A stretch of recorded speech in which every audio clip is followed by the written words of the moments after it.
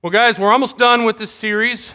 We have today and then next week, and then we're going to move into a Christmas series, a kind of a short Christmas series. But today's sermon and next week's sermon are kind of tied together, and you're going to see what I mean by that next week. But so far, as we're wrapping up this series, I was kind of looking at, we've covered a lot in this series, but in my opinion, there's so much more that we could have covered in the topic of faith. I mean, it's just such a broad topic to address in every area of our life. But I have to trust that this is exactly what God wanted us to cover at this time. And so maybe in the future we'll cover some more, but we don't know.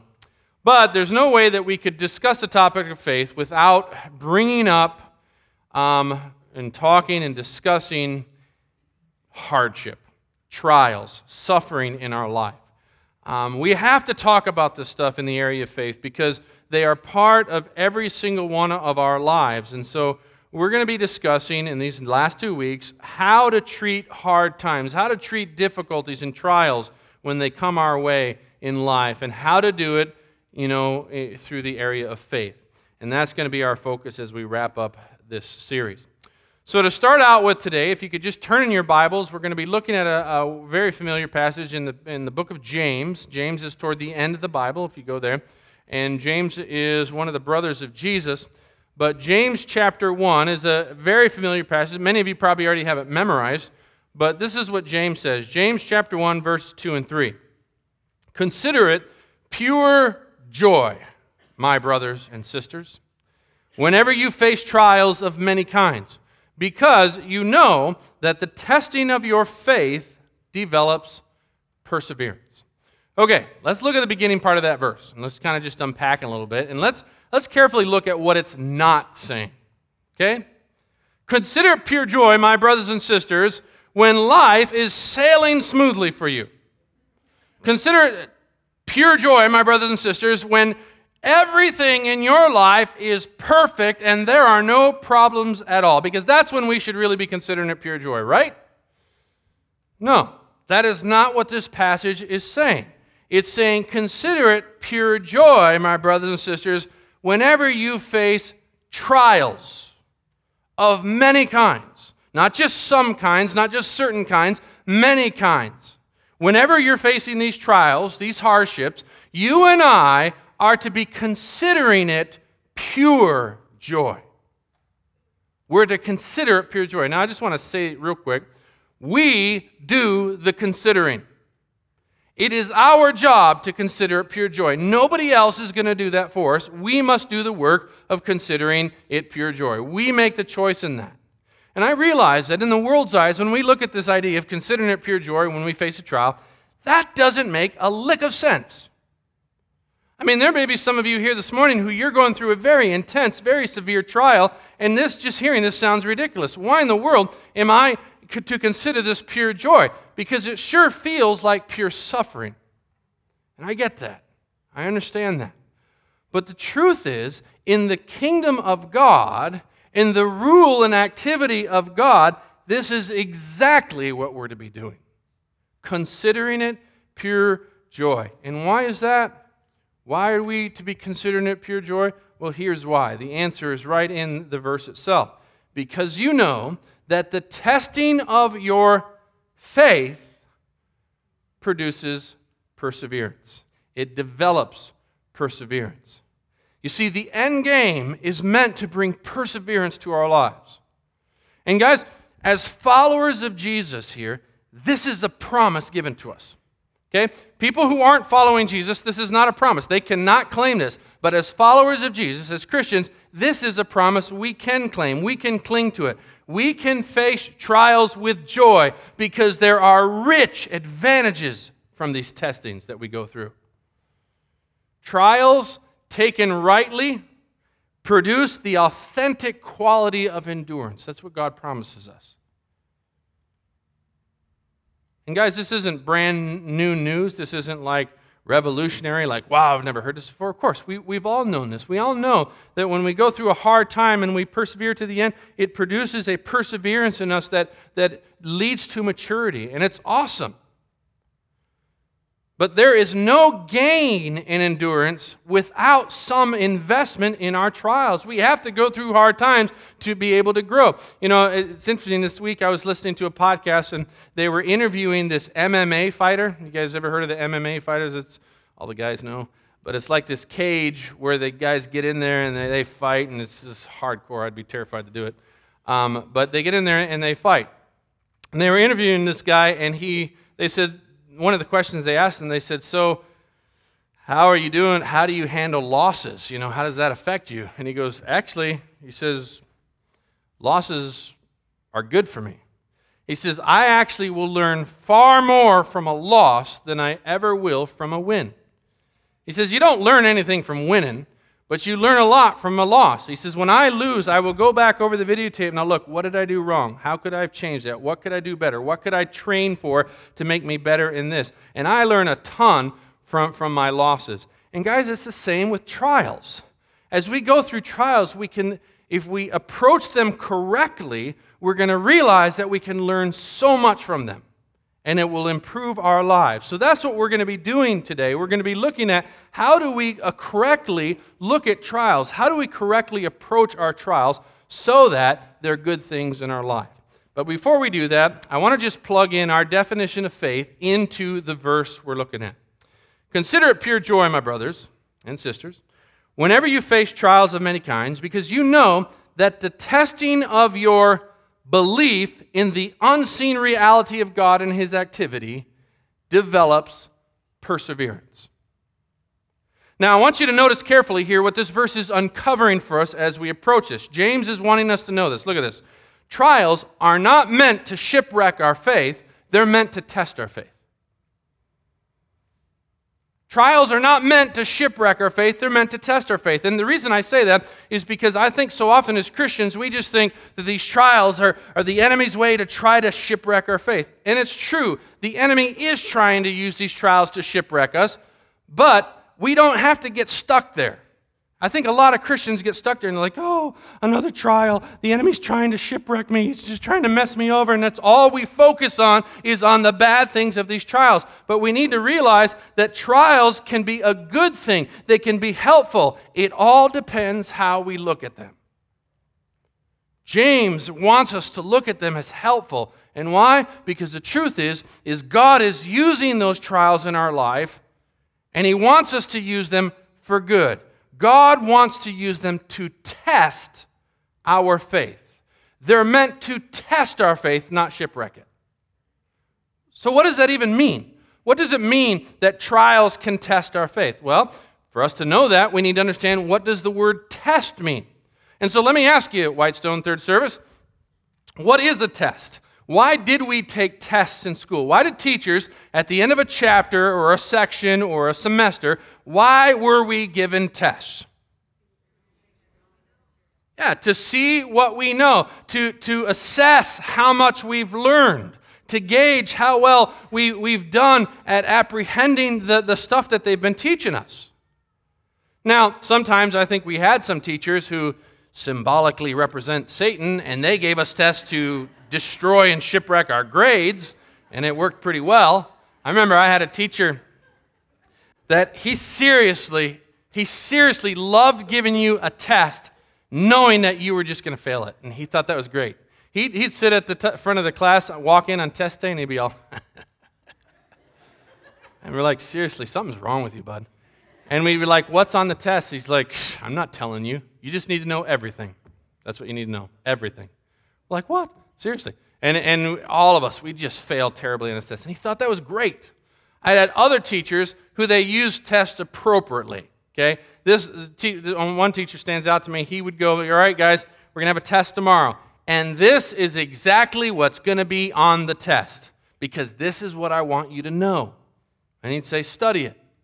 And tests, we were given tests to evaluate how much we learned from what was being taught. How well we did on the test was a gauge to how well we learned the lessons we were being taught. Okay? So tests are to gauge how well we're doing at apprehending what we're learning. Well, guess what? Trials in our lives, hardships in our lives, are God's way of putting our faith to the test. Okay?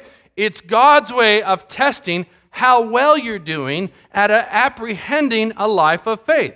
This is where the rubber meets the road when it comes to faith. This is where the faith in our lives are put to the test, and we honestly see how much of a life of faith we're living. You can't fake it during a trial. Trials have a way of exposing the real kind of life you're living. Are we living a life of faith where we believe in the unseen reality of God and knowing that He's at work and we're to be at work with Him? Or are we living faithless lives of only focusing on the seen world and being involved in what the seen world is doing? Well, depending on how we're living, the trial will expose that in our lives. I remember growing up in New Tribes, and missionaries would come down to the field, and they would be there for several months, even a couple years.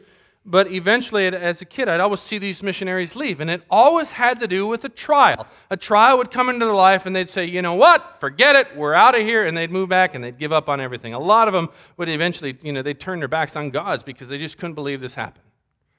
But trials would affect them in such a way. And guys, it was all because how they looked at the trial. And that's why I think it's so important that we look at trials this way. I think James is making a point of saying that we need to consider it pure joy when you encounter a trial, because I think he knows how we Christians tend to look at trials in our life. We tend to look at trials as a bad thing. We think God is against us. We think God is mad at us. We think God has turned His back on us. We think the enemy is just coming at us full bore and that he's trying to destroy us, and that's all we talk about. We say the enemy he's trying to take me down, and the enemy this and the enemy that, and we just keep talking. We look at these trials as really bad things in our lives, and we hate them. We fear them. We want to run from our trials. We want nothing to do with them. But James is saying, stop. Stop looking at trials this way. Because if you look at trials this way, you're going to end up giving up in the middle of them. And your faith will never be able to grow. Your faith will be stunted. And you won't develop perseverance, which leads to maturity. It's like take a first grader coming into school and taking tests to evaluate how much he's learning. If he keeps running from his tests and quitting halfway in his tests and wanting nothing to do with tests, he's never going to grow to eventually get to high school where you take really long tests. He's got to keep going and facing these tests and growing through that. It's the same way with our faith. We shouldn't fear trials. We shouldn't hate them. We shouldn't run from them. We should embrace them. See them for what they are. Understand how God is using them in our lives. They are excellent training grounds for faith, and we must approach them that way.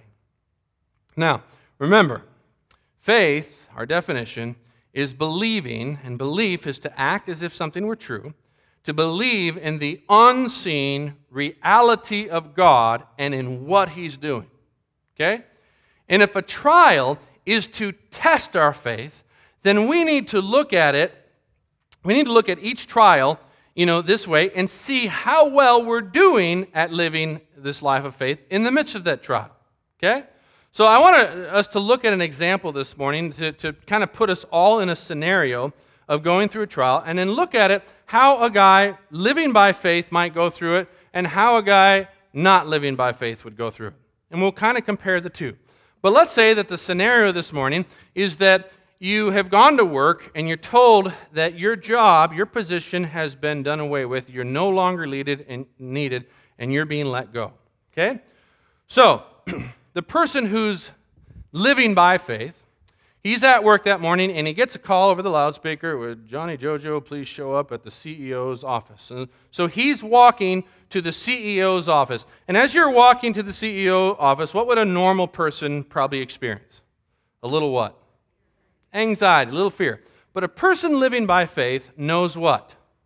He knows that he's not alone, that God is going with him, that the Trinity, the Father, Son, and Holy Spirit, walking with him. So he's going in the company of 4 people. He's walking into the CEO's office. So he's not nervous.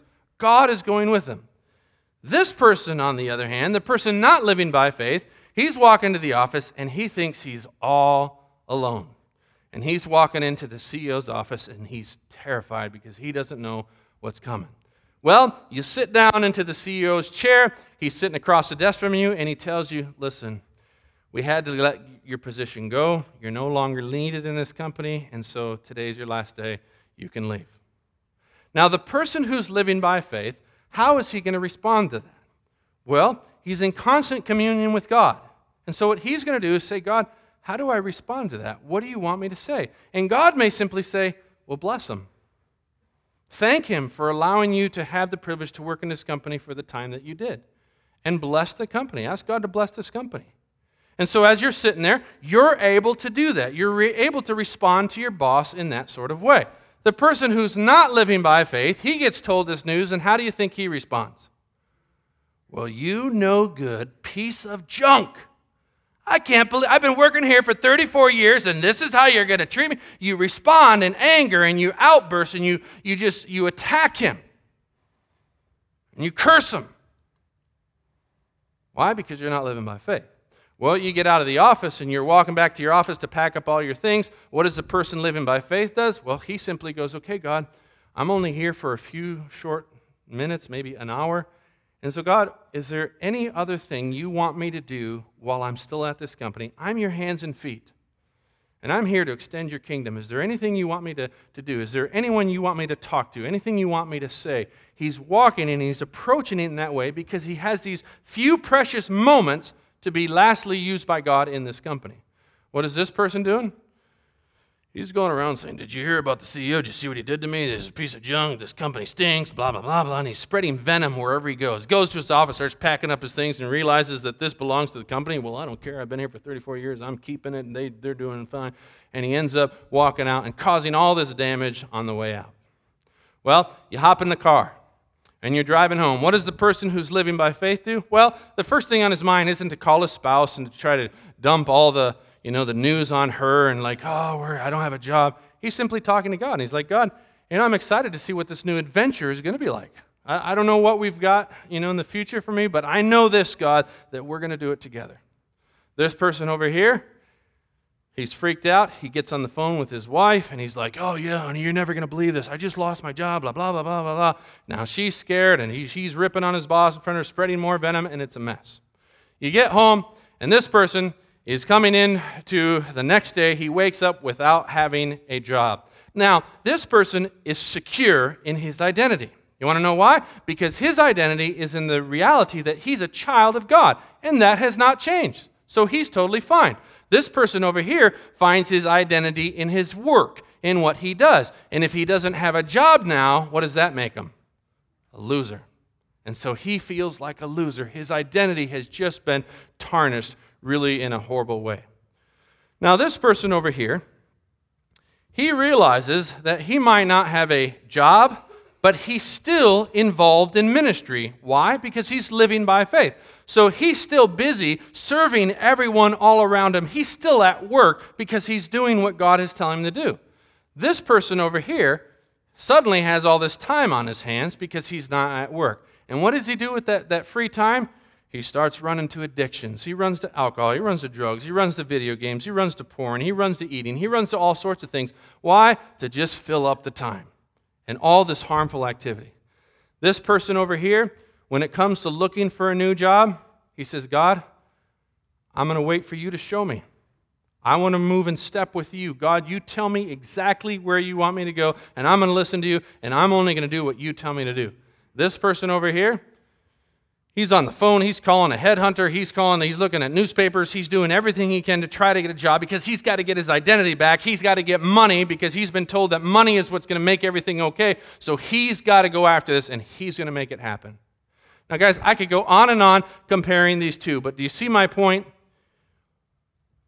One, over here, this person is living by faith. He's in constant focusing on his unseen God and working with him, doing what God is telling him to do. This person is focusing on the seen world, and he's letting fear captivate his life, which is leading to destructive and harmful activity. There's a vast difference between the two of them. But a trial will expose which one you are and where you're at in that journey. And if you're not doing any of these things in the trial you're going through, then you need to step back and go, okay, I have work to do. You have to grow in living out your faith, and trials simply test your faith. So don't fear them. Look at them for what they are, as a test, and learn from them, just like you did with the test going through school. We have to learn from these things. So the question is then, how do we prepare for these tests? How are we able to stand up to these tests whenever the trial comes our way? How can we, by faith, persevere through them the way that we're meant to? And guys, the answer to this is complete simplicity. It's this: we train for it. And I like to put it this way: we train off the spot so that we can be ready on the spot. Does that make sense?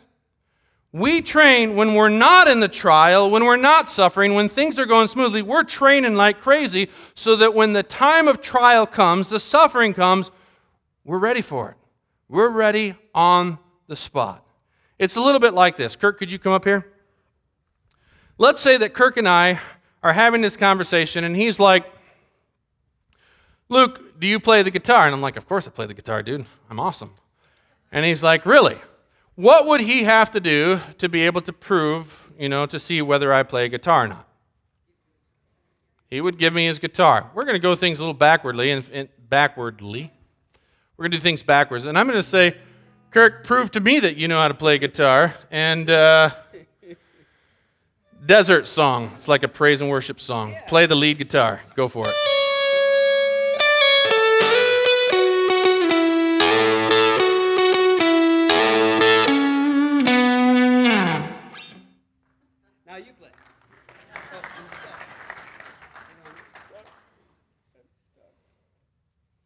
Sorry, I'm all sorts of... There we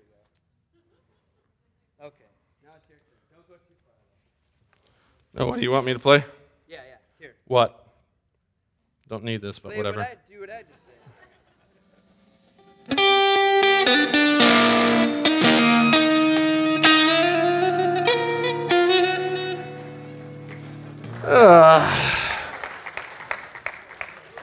Okay. Here, bud. Oh, thanks. Let's just look at this for a second. First of all, by hearing me play, what did that expose? That I don't know how to play guitar. I don't know how. But we listened to Kirk, and he was pretty humble. He could have gone crazy with his guitar. We listened to Kirk, and we saw that he could really play his guitar. But tell me, why could he do that? What has he done?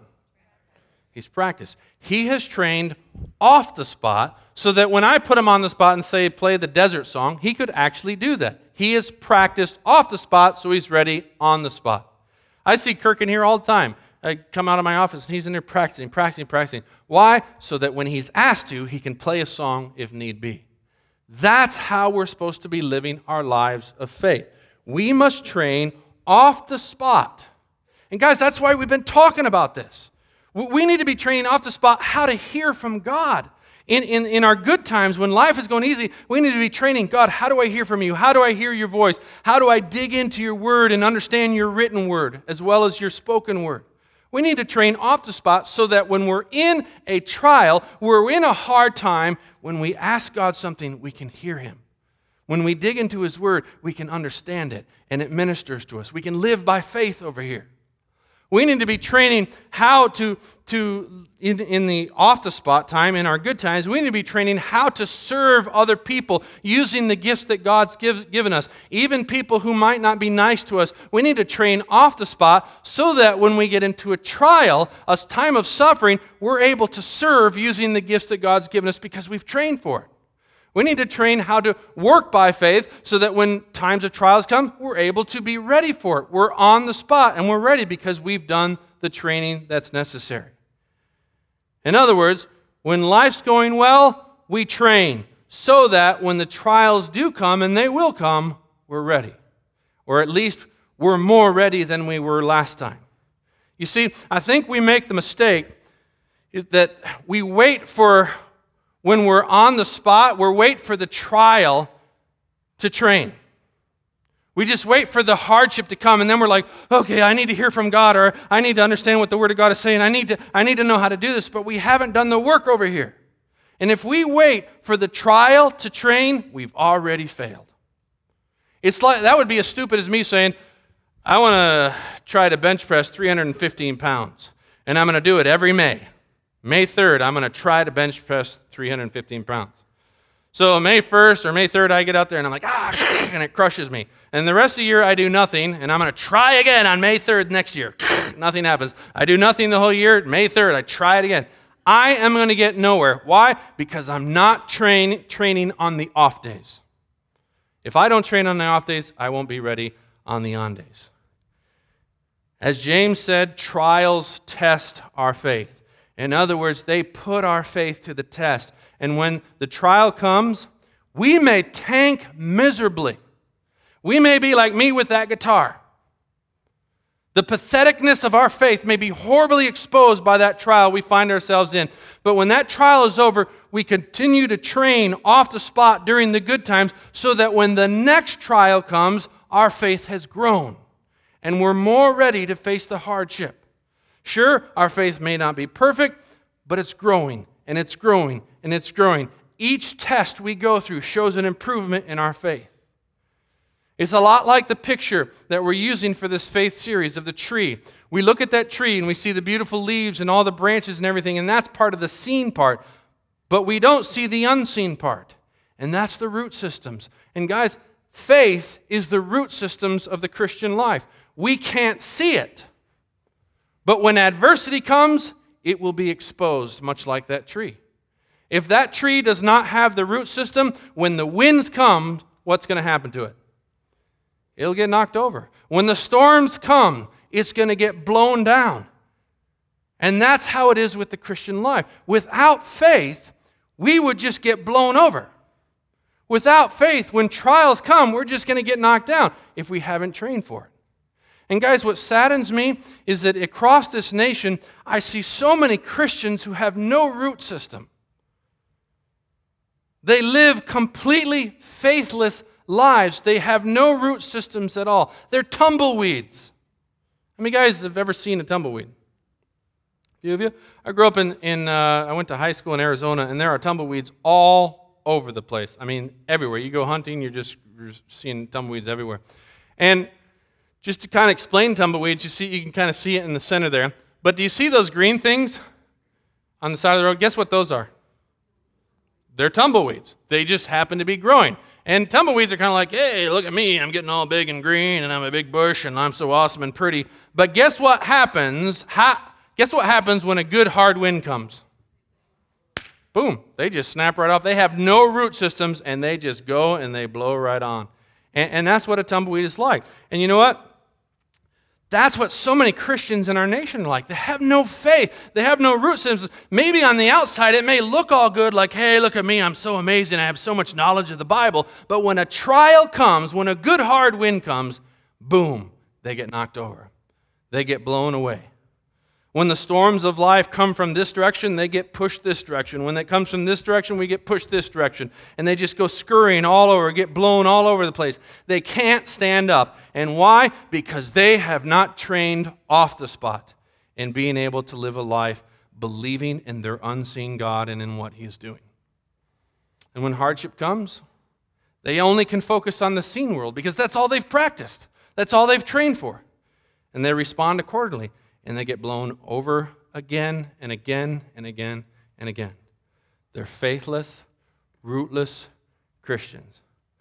And sadly, guys, that's more commonplace than faithful, rooted Christians. In fact, this is what churches look like across our nation. Just a bunch of tumbleweeds. And if you notice, pay attention to the color. They're brown. They're lifeless. They're dead. They're not growing at all.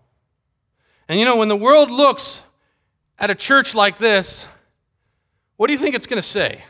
It's going to say, that's already what my life looks like. Why would I want to be part of your group?